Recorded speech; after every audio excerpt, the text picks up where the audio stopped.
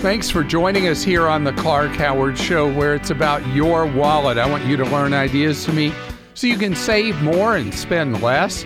And don't let anyone ever rip you off. Coming up in a half hour, big controversy over the years. Should your kid work while he or she is in school? And my wife and I have had disagreements about this. I want to talk to you about what the experts think about kids working. And by the way, the research on what I'm going to share with you in a half hour has been consistent through the years on the recommended advice for kids working while they're in school. Our web address, clark.com. And when you have a question for me, clark.com/ask. We also offer off-air advice that's available to you 9 hours each weekday, which is the times for it, 10 in the morning Eastern till 7 in the evening Eastern, in turn 7 in the morning Pacific till 4 in the afternoon Pacific, and in between for Central and Mountain Time, obviously. And this is a free service of the Clark Howard Show where you can get free off-the-air advice from a member of our team. You can dial right in from clark.com on your smartphone, or if you go to a laptop, a tablet, or desktop, on our main page, you'll see how to call in for free off-the-air advice. I want to talk right now about something old becoming new again with a twist that makes me sleep well at night. You know, one of the big problems last decade were the zero down payment mortgages and what were known as liar's loans and pulse loans. So a liar's loan was where, without anybody documenting anything, you could say you made any amount of money, you could claim any amount of assets, whatever. Nobody checked anything, and they just issued you a loan for a mortgage on a home. And that was not good that they did that. And then the pulse loans, those were similar to a liar's loan, but on those, you didn't have to state income. You didn't have to state assets. You just had to be breathing, and they would make a loan for your home. So we know where all that went. We ended up in the greatest real estate bust in the United States since the Great Depression. And the real estate bust in the Great Depression was because of economic conditions. This time, what happened last decade was the housing bust and the banking scandals led to the financial bust. But now, a number of lenders are doing, again, no down payment mortgages, or those with tiny down payments, 1%, 2%, 3%. And it's not upsetting me. And the reason why is that the lenders have very strict criteria on what circumstance and who qualifies for these loans with potentially no down payment.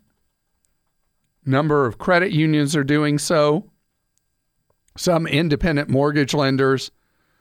And we were in an era right after the banking scandals and the housing bust where you flat out pretty much couldn't buy a home for a couple of years without 20% down or more. The pendulum swung really far the other way. So why is this not a swing all the way the other way? Well, as one example of a difference, there's a minimum credit score you have to have under these various programs to qualify to buy a home with no down payment. And those credit scores are higher credit scores. It rewards people who maybe have not been able to save money because you're paying on student loans or whatever it is, but you've done a great job maintaining a solid credit record, and then you're able to buy a home, taking advantage of today's extremely low mortgage rates. You're able to buy a home even though you can't make the down payment. Now, I saw an item in the Kansas City Star about the default rates on these loans. And the default rates are tiny, the delinquency rate, I should say.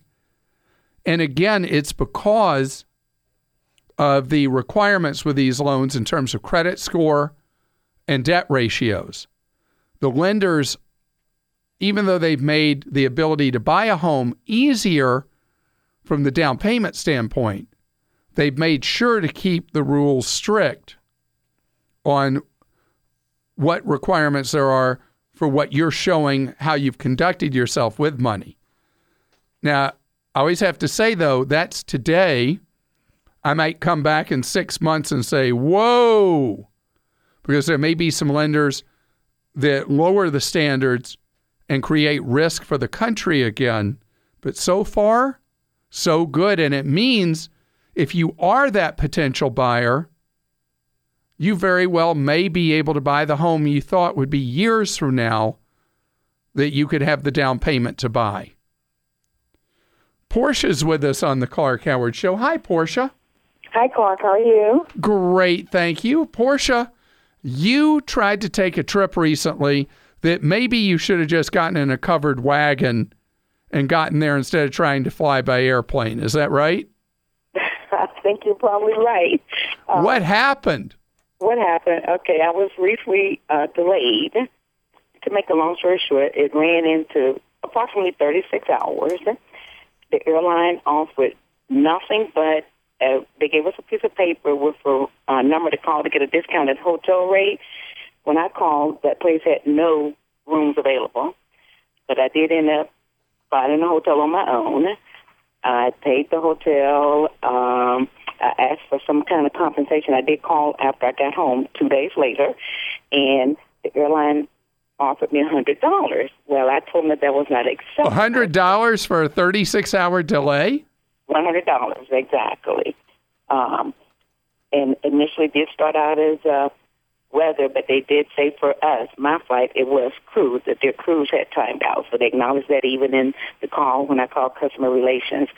All right, so I want you to continue the story, but I got to tell you something by comparison.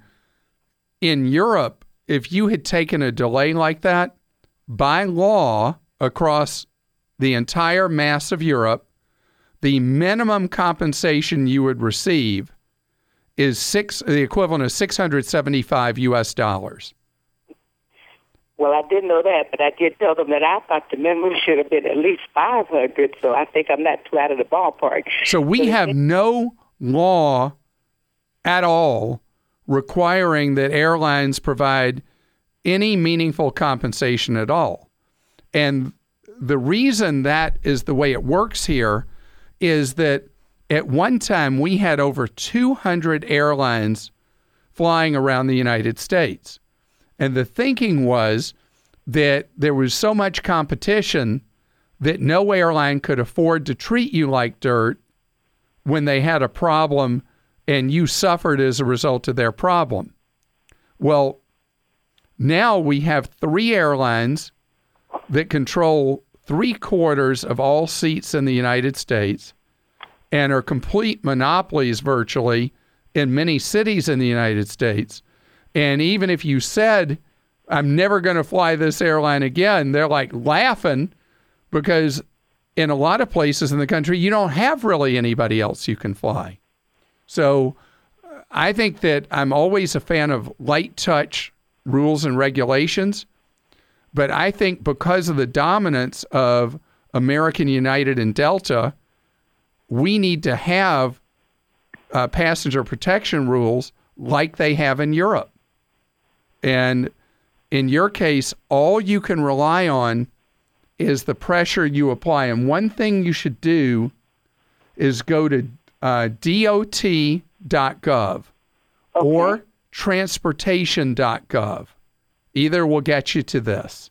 Okay. And you'll see when you get to the home page, that there's an area you can go to and file a complaint against the airline.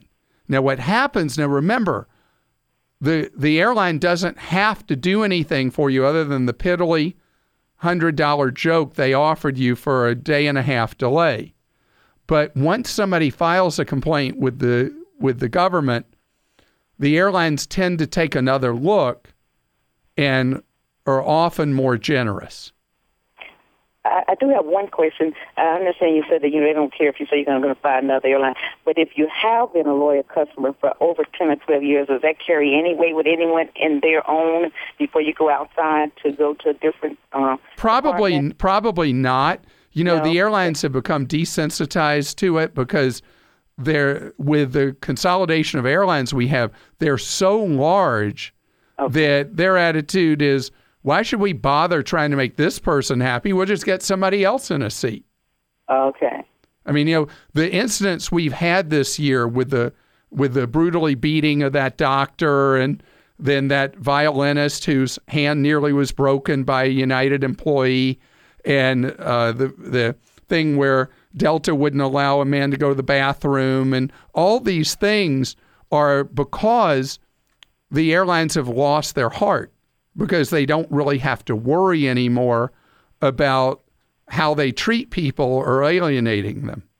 Do they get notification of these complaints? They absolutely do. They absolutely do. And these complaint rates are watched very closely in the media. They're reported very widely, and the airlines watch as well how many complaints are being filed against them at DOT.gov or transportation.gov. In the complaint? Sorry?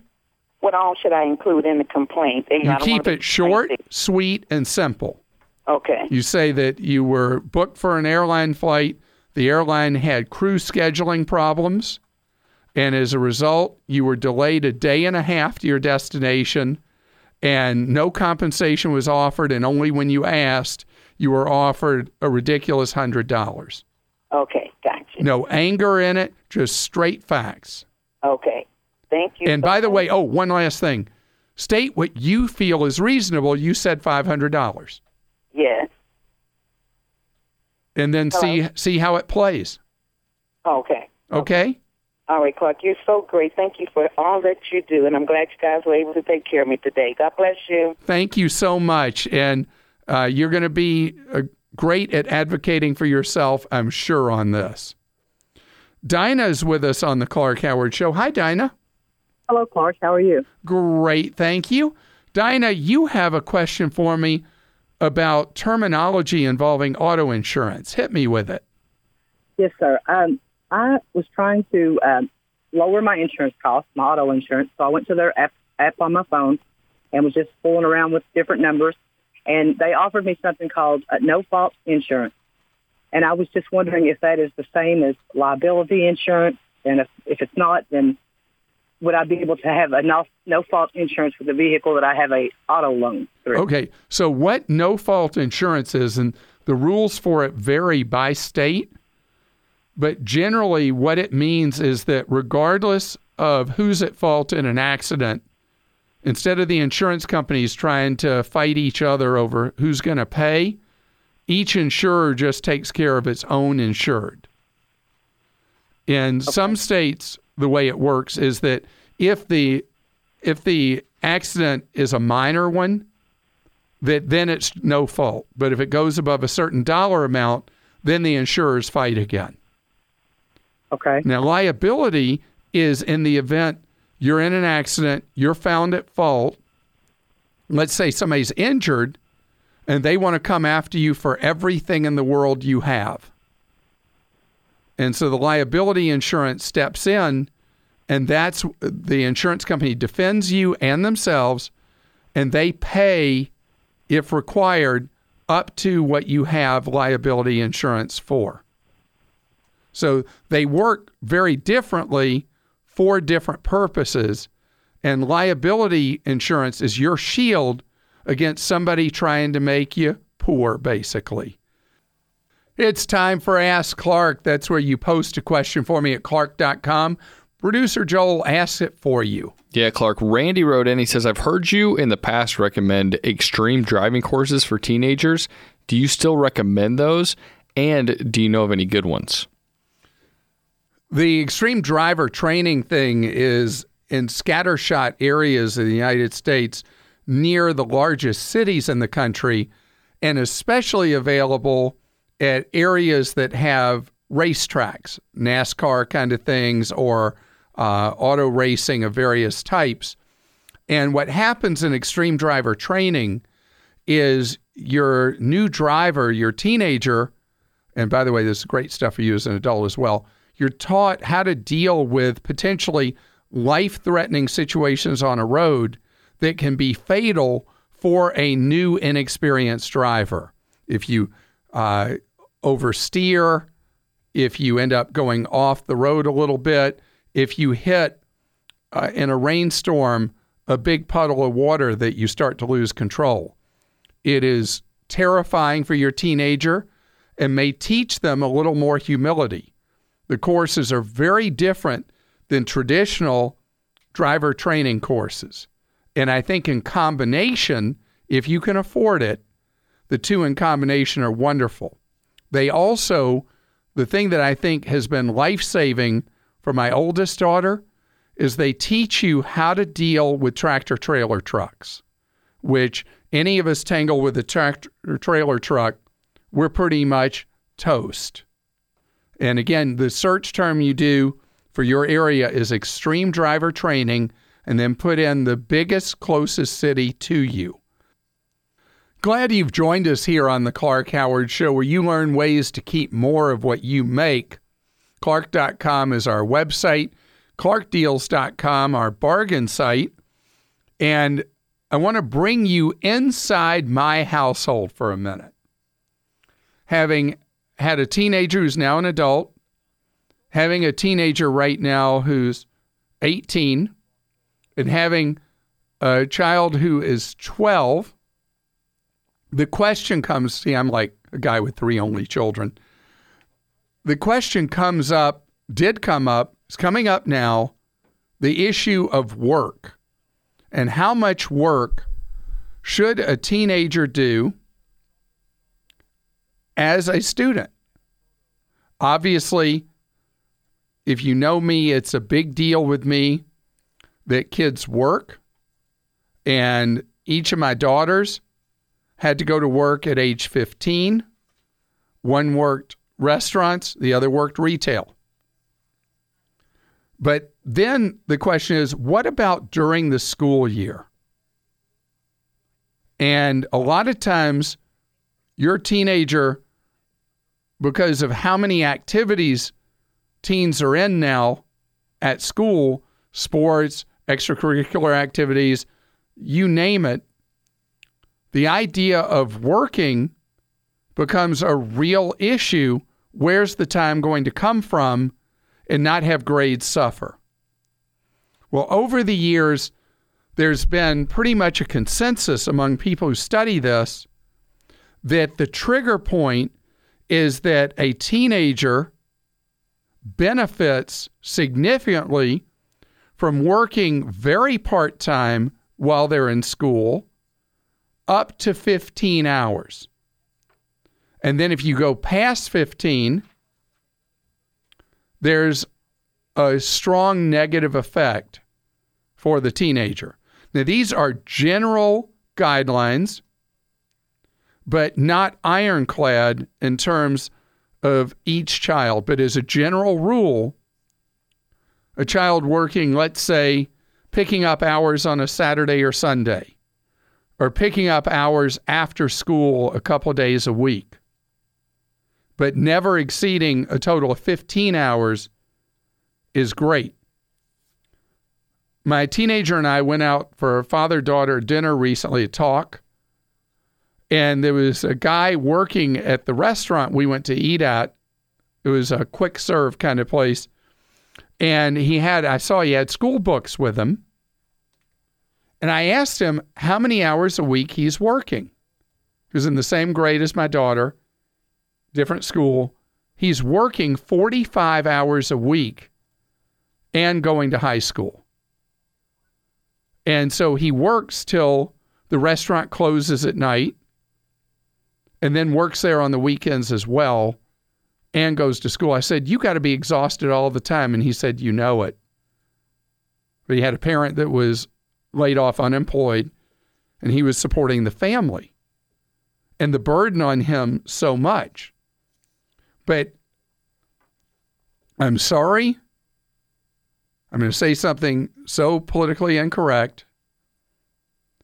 If your teenager can't figure out how to work 8 hours a week while they're in school, they are the worst time manager ever.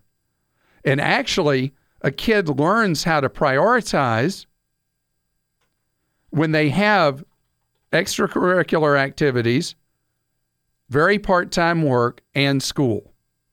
There's not any of us that don't waste time in our days.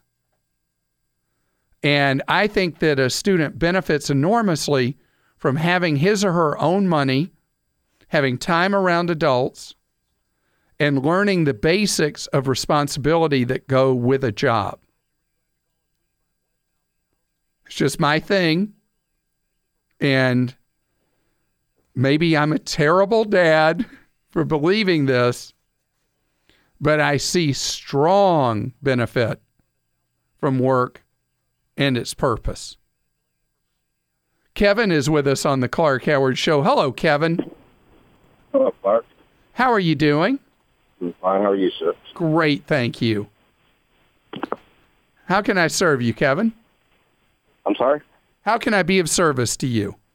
My wife and I are getting ready to go on a cruise in September, and I am also a member of like cruise line discount clubs and that kind of thing, travel clubs or any kind of cruise newsletters I can be a part of. And I see sales and perks come along from time to time.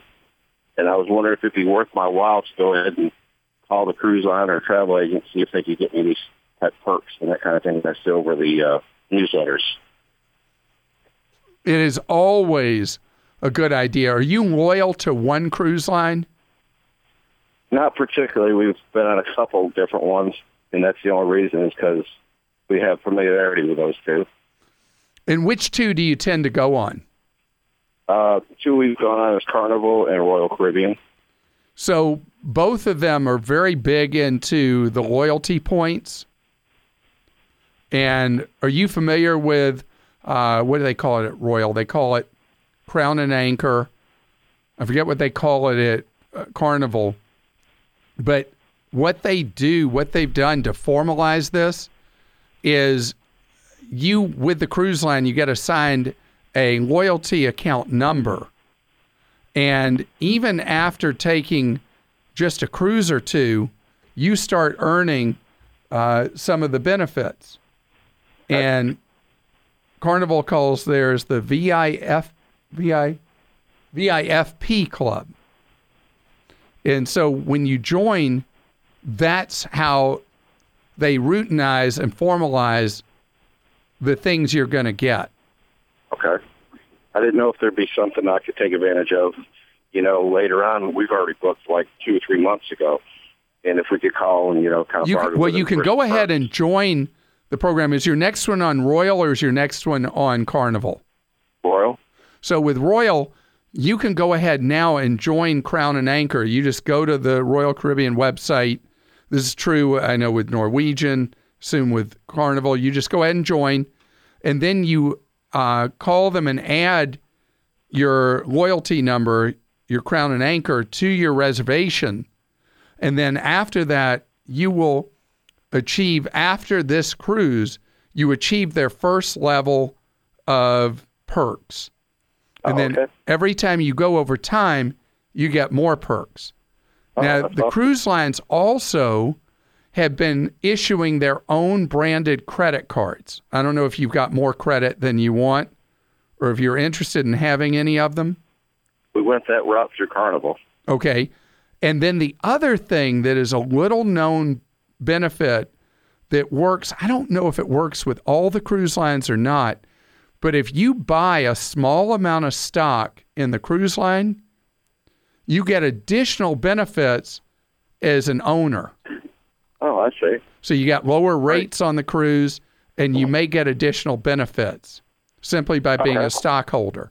So what I would do, if you end up deciding you really are going to go, as they call it, loyal to Royal, or go all in with Carnival or whatever, you can check to see if owning stock in the particular cruise line you're interested in will, both, thank you, Joel, both Carnival and Royal Caribbean offer credits of up to $250 on cruises if you become a stockholder. That's awesome. Sounds like a great method to take. Yeah, so you got to have some money to buy the stock, because the stocks of the cruise lines have been pretty good lately, so it's pretty pricey to buy them, but that's a way to get the discounts. Okay. Something else I wanted to mention to you, if you are a member of Costco Wholesale, are you a Costco member? No, sir, the other one. Oh, you're a member of Sam's? Warehouse. Yes, sir. Costco has a massive travel operation now, and they rebate almost all the commission that they get from the cruise line back to you. Okay. And so if you put a booking on hold, if you join Costco and then you put a booking on hold with Royal Caribbean or Carnival or whoever, and then you release the booking to Costco Travel, when you after your cruise is over, you get in the mail a cash card from Costco with virtually all the commission that they made from it. Wow, that's a great deal. So it tends to be about 8% of the cost of the cruise they give back to you. Wow. You can even book it on their portal. Do you have a Costco anywhere near you, or are you in a part of the country with no Costcos? 2 hours is the closest. 2 hours. So you'd only want to do this if you're doing a lot of cruises. Right. That's funny. 2 hours from the nearest Costco. How could you even live there? I'm a little obsessed. Connie is with us on the Clark Howard Show. Hi, Connie. Hi, Clark. What an honor to talk to you. Well, thank you, and it's great to have you here. I hope you can help me make the right decision here. I'm ready. I am going to purchase my son-in-law's house, which has turned out to be my perfect retirement home. Now, I don't know whether to just pay off his mortgage and gift them the difference in the cost of the house, or go through an actual buy-sell with a realtor or just a lawyer, I guess. A lawyer, not a real estate agent. Right. If you're going to buy their house, you've got to have a lawyer structure the deal to accomplish what you're trying to accomplish. Okay. So when you buy it, you have to buy it as if it was an arm's length transaction at a price that would be considered to be a reasonable price. Is the paying off of the mortgage considered a reasonable price? Not if that's well less than market value. Are they trying to make a deal for you? I'm trying to do it for them too. It's about $20,000 less than probably market value, give or take $5,000. In that price range, the lawyer would probably say you're fine and waive it through. Uh-huh. But at the change in ownership that the lawyer would prepare the documents for, the existing mortgage would have to be paid off in what's known as the due on sale clause. Right. So if the way you handled it was the mortgage was paid off, what the lawyer does is act almost like a traffic cop. You come with the money to the lawyer takes a portion of it, pays off the mortgage, gives the rest to your son-in-law. And his fee as well.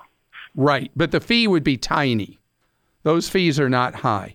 Okay, that's good to know, because that's what we were kind of trying to avoid, but then we realized we would be getting into gift taxes and everything else if we weren't careful. So the funny thing is, when people try to avoid using a real estate lawyer to handle a family deal like this, it always ends up causing more money and potential hurt feelings. Oh, and I don't want that. Yeah. So this is one of those cases where an ounce of prevention is the greatest cure ever. Does it matter whether I initiate the real estate lawyer or they do, or should I take control of that part of it? Well, if you're the one that's going to end up owning the house and all that, you just go ahead and do it. Because you're not going to take out any mortgage on this. You're just taking assets you have and paying it off, right? Correct. Yeah. So you hire the lawyer, and maybe you have a phone call with you and your son-in-law on the phone with the real estate lawyer. You explain to him or her what you're trying to accomplish here, and it won't be their first rodeo dealing with an in-family transaction. Right. And they'll know exactly how to do it. Not a general practice lawyer. It's got to be a real estate lawyer. And that makes sense. I've dealt with one before, so that's... Oh, did you like that person? I actually do. Just call that person. If there's still a business, I will do that. Yeah, I mean, and that's the right way to get this done. And the fee, they're used to not getting a lot of money for these kind of transactions because the mortgage companies treat them terribly. So it won't be big money. Okay, well, that's good to know. I can't thank you enough. That gives us a way to proceed then. And make sure you, even though you'll own it free and clear, please buy a homeowner's insurance policy on it. Oh, yes. Oh, yes. Okay. For all my valuables. Well, great. Well, I hope you enjoy your new home, your former son-in-law's home. Joski joins us on the Clark Howard Show. Hi, how are you?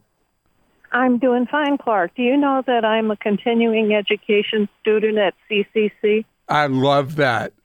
That's great. Clark Community College. Well, you know, we call it Clark Howard University, CHU. Oh. We promoted from a community college to a full university now. My error. We even have Clark Howard University T-shirts. Oh, no kidding. We do. Well, I hope to graduate someday and get one. That's great. We sell them as they're factory seconds, very low quality T-shirts, but we sell them as a fundraiser for Habitat for Humanity. That's I do a lot of shopping there. That's neat.